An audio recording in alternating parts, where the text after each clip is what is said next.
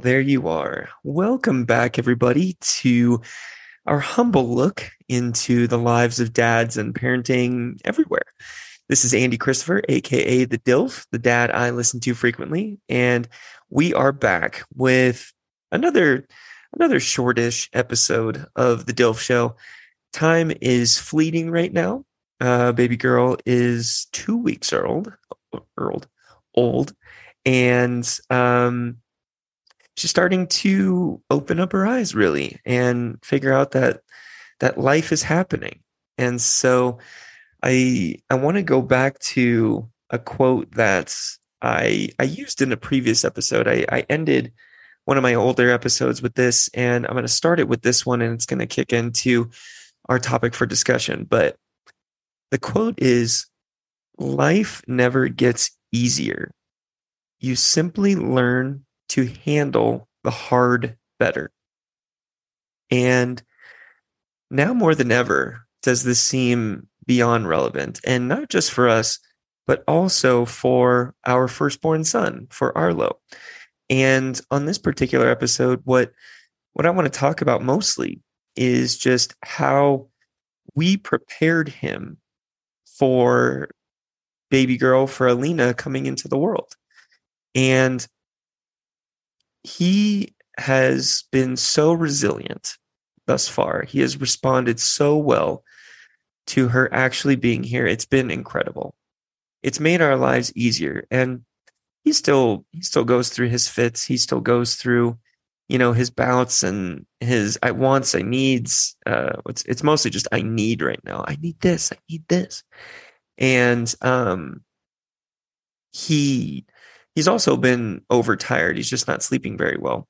I'm not sure how long your 2 to 3-year-old sleeps, but sometimes he's only sleeping 8 hours, and I think they need to be closer to 12. It's kind of crazy, but overtired and overstimulated. He's got grandparents here, and he's got his derpy old parents to deal with, and then he's got this little girl, this thing that just showed up out of nowhere, even though we prepared him as best as we could. And I'll get into exactly what we did to maybe help you prepare your firstborn. But to see him interact with her and to watch him evolve as well as a caretaker, as someone who is beginning to understand that the family has grown, beginning to understand his role and responsibility for protection and keeping her safe and making sure she feels loved. It's been 10 out of 10 so far. And I know we're not far into it, and there's going to be bumps in the road. I think back to, the challenges and the obstacles and the competitive nature that my sister and I, my sister Laura, had with one another growing up. And it wasn't really until she went to college that competitive nature really kind of was shooed aside or swept under the rug or let bygones be bygones, because at that point she was growing up, and I was growing into high school, and there just wasn't time for it. Then we just realized, hey, we just love each other. You're just a cool person. And then it really just spawned into our ability to really talk openly with one another and share thoughts and feelings about growing up and stuff in our lives or our family or whatever it might be.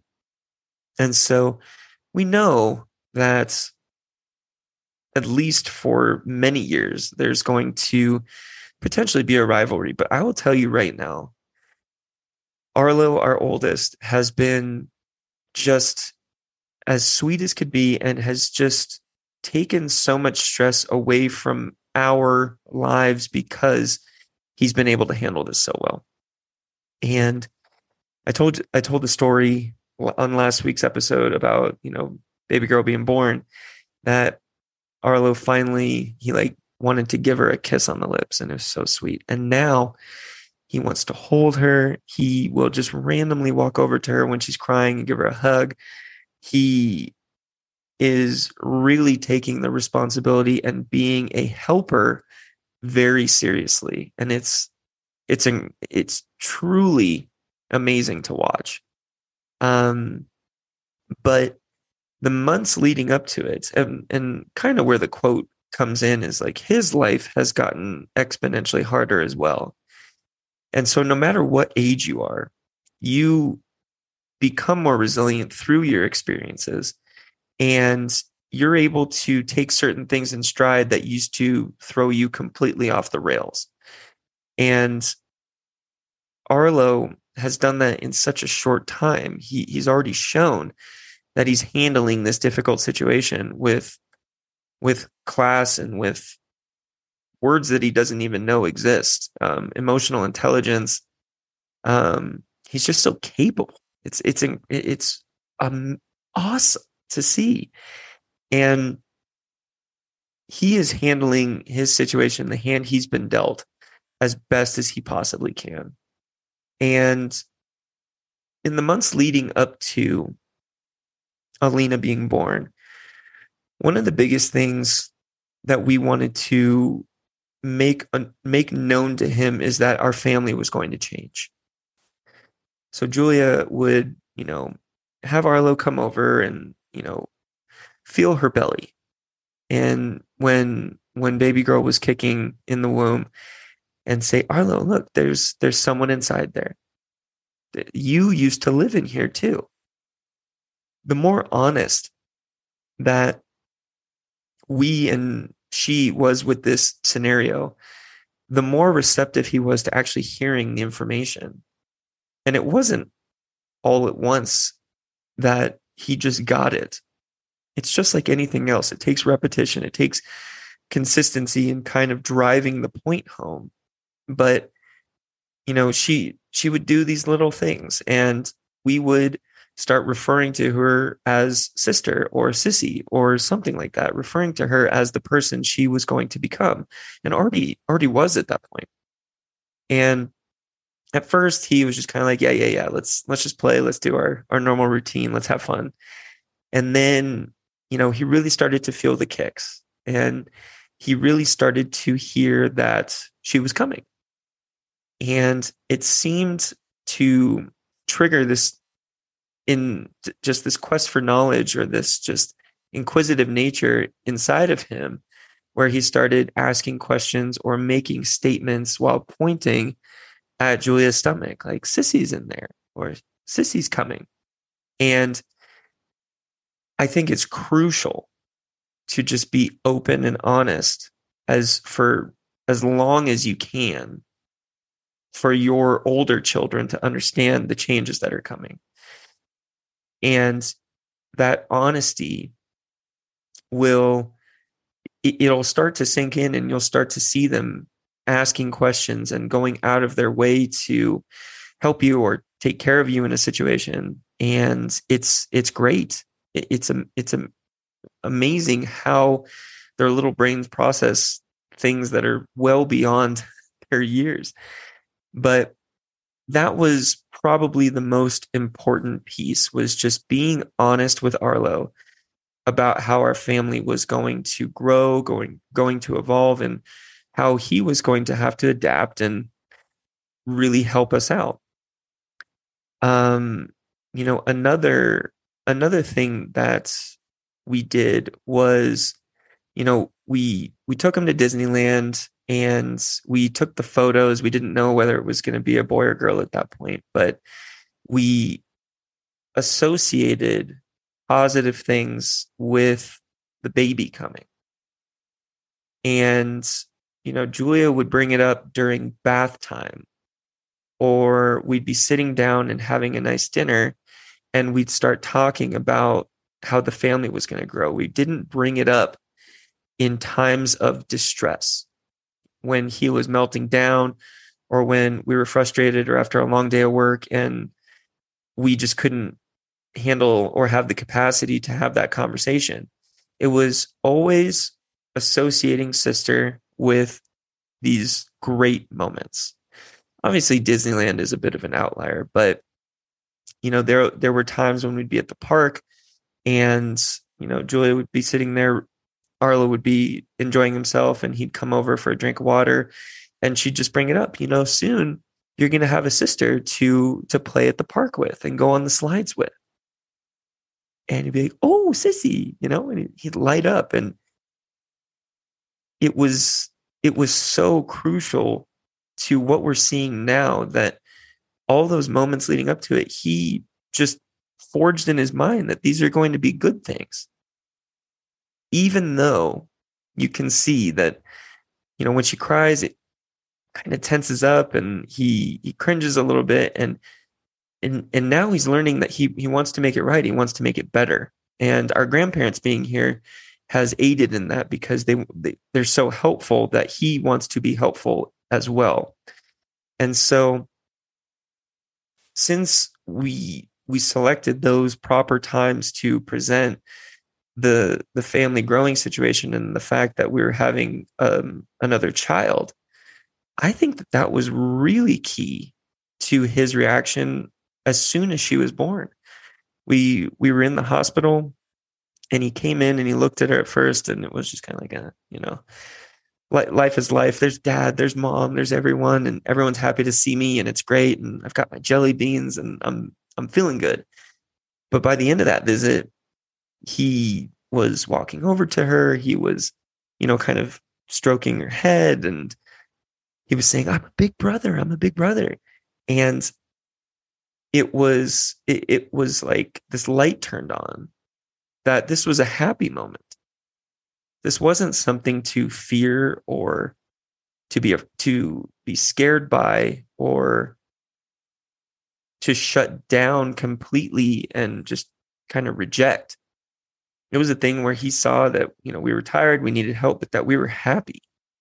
And maybe recalling all those other happy moments when we chose to present the information lent itself to that. So the next piece is just don't pick the wrong time to do it. And you can't overdo it. You can't overshare this information and over prepare them for what's coming, because we're all woefully underprepared as soon as baby number 2 got here. But you just don't hide it from them that something is changing, and picking those right spots to associate it and attribute it to happy moments. I think that's just a good mantra for living, to help reinforce the behaviors, the good behaviors that you want to see, have it happen when good behaviors are happening and good things are happening. I feel like if going back, we just would have brought it up, a week before, and Arlo would have seen the changes but not understood them. And then all of a sudden, mom and dad are gone for a couple of days. He's just with his grandparents for a couple of days. It could have been a very different outcome in terms of how receptive he was to her being there. But inherently, he's rough on us. He'll kind of beat the crap out of us, and he'll scream at us, and he'll let us know his big feelings are evident. Like I said, he's like anger from Inside Out, or the best description we've heard, he's like a Sour Patch Kid. First he's sour, then he's sweet. And the sweet really has come to the surface a lot more quickly than I anticipated. I really thought it was going to take a couple of months. And I think that was one of Julia's fears as well towards the end of her pregnancy, was just, man, we're just blowing this up, and Arlo's doing great at school, and was this the right choice?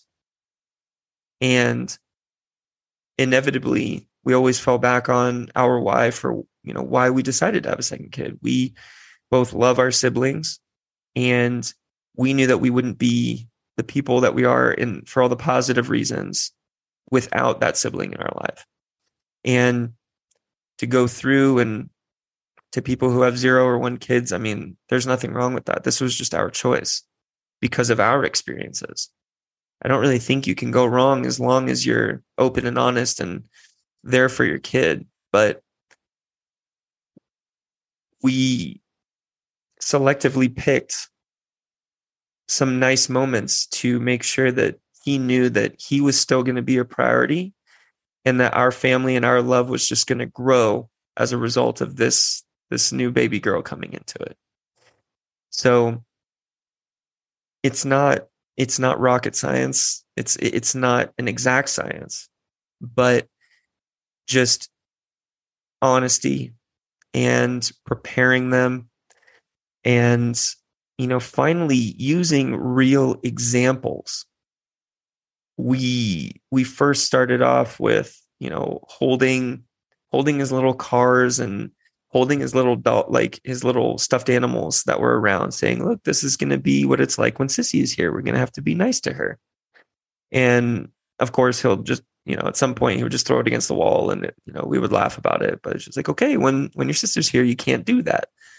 Then we got him a little baby doll with a little hat and a little bottle and all the trimmings, so to speak. And as we started putting together the swing and the bassinet and the changing table, we started putting that little baby into real scenarios and saying, Arlo, do you want to help with Sissy? And he just started seeing our behaviors and seeing what was up, and obviously using his own personal experience with getting a diaper changed or whatever it might be. He started to get more curious and started to interact. And then one day Julia said, Arlo, do you want to help feed the baby? Because we're going to have to give Sissy some bottles sometimes. And he took a bottle and he literally held it to this baby doll's mouth, and he was petting her and just being so kind to her. And well, huge daddy long legs just came into view. I guess that's what happens close to midnight. The creepy crawlers come out. But he was so immersed with the doll that we just kind of looked at each other and we're like, he's got it. He knows what's coming. He's going to be just fine. He's going to be great at this. And he's a bruiser now. I mean, he's got to be pushing 40 pounds, but he feels like he's about 60. And he is going to be so wonderfully protective of her and show her all the cool things. And we're so excited to see them grow and evolve and learn from one another. It's the joy of parenting. You can look back when your kids are 25 and 28 and romanticize the stuff about the early days and give new parents any generic or cliched response to them having their kids. But we're in it right now. And I can tell you that it's so fucking awesome to be their parents right now. Even though it's frustrating at times and we're tired and we're still learning. It's always, every day is a learning game. I'm looking to the future, and I'm looking ahead, and I'm seeing them share interactions and look in Arlo's eyes. And I just can't wait to see how this family is going to shake out, because I think it's going to be a pretty cool one, to be perfectly honest, perfectly selfish, and somewhat egotistical. I'm just so in love with this family that I can't wait for the next day, the next week, the next month, the next trip. Although if I haven't said this before, this will be our last baby, just for age purposes. We're not going to have a third child. But I just can't wait. I can't wait to see what's going to happen. And I love both these kids so damn much for such different reasons right now. And that love continues to just, I don't know, seep into every part of me and everything that matters. My why in my business, my why for, self-care reasons, and everything that I want to do well, I want to do well for them. And that's not going to stop. And it feels really good. So that's all I got for you today. It's one of those episodes that's I hope something sticks and resonates with you, especially if you're moving on to baby number 2, baby number 3, whatever it might be, on how to prepare your children for the changes that are coming. Let me know your thoughts. Drop them in the social media comments. Send me an email, thedilfshow@gmail.com, at the Dilf Show on all our socials. Still got the website going. If you ever get behind on any of your episodes, all the podcast episodes are also listed on the website. So go out there, tell your kids you love them, tell your family you love them, and just go be a better version of yourself tomorrow. That's all we can do, right? So that's all I got. I love you, and there's absolutely nothing you can do about it.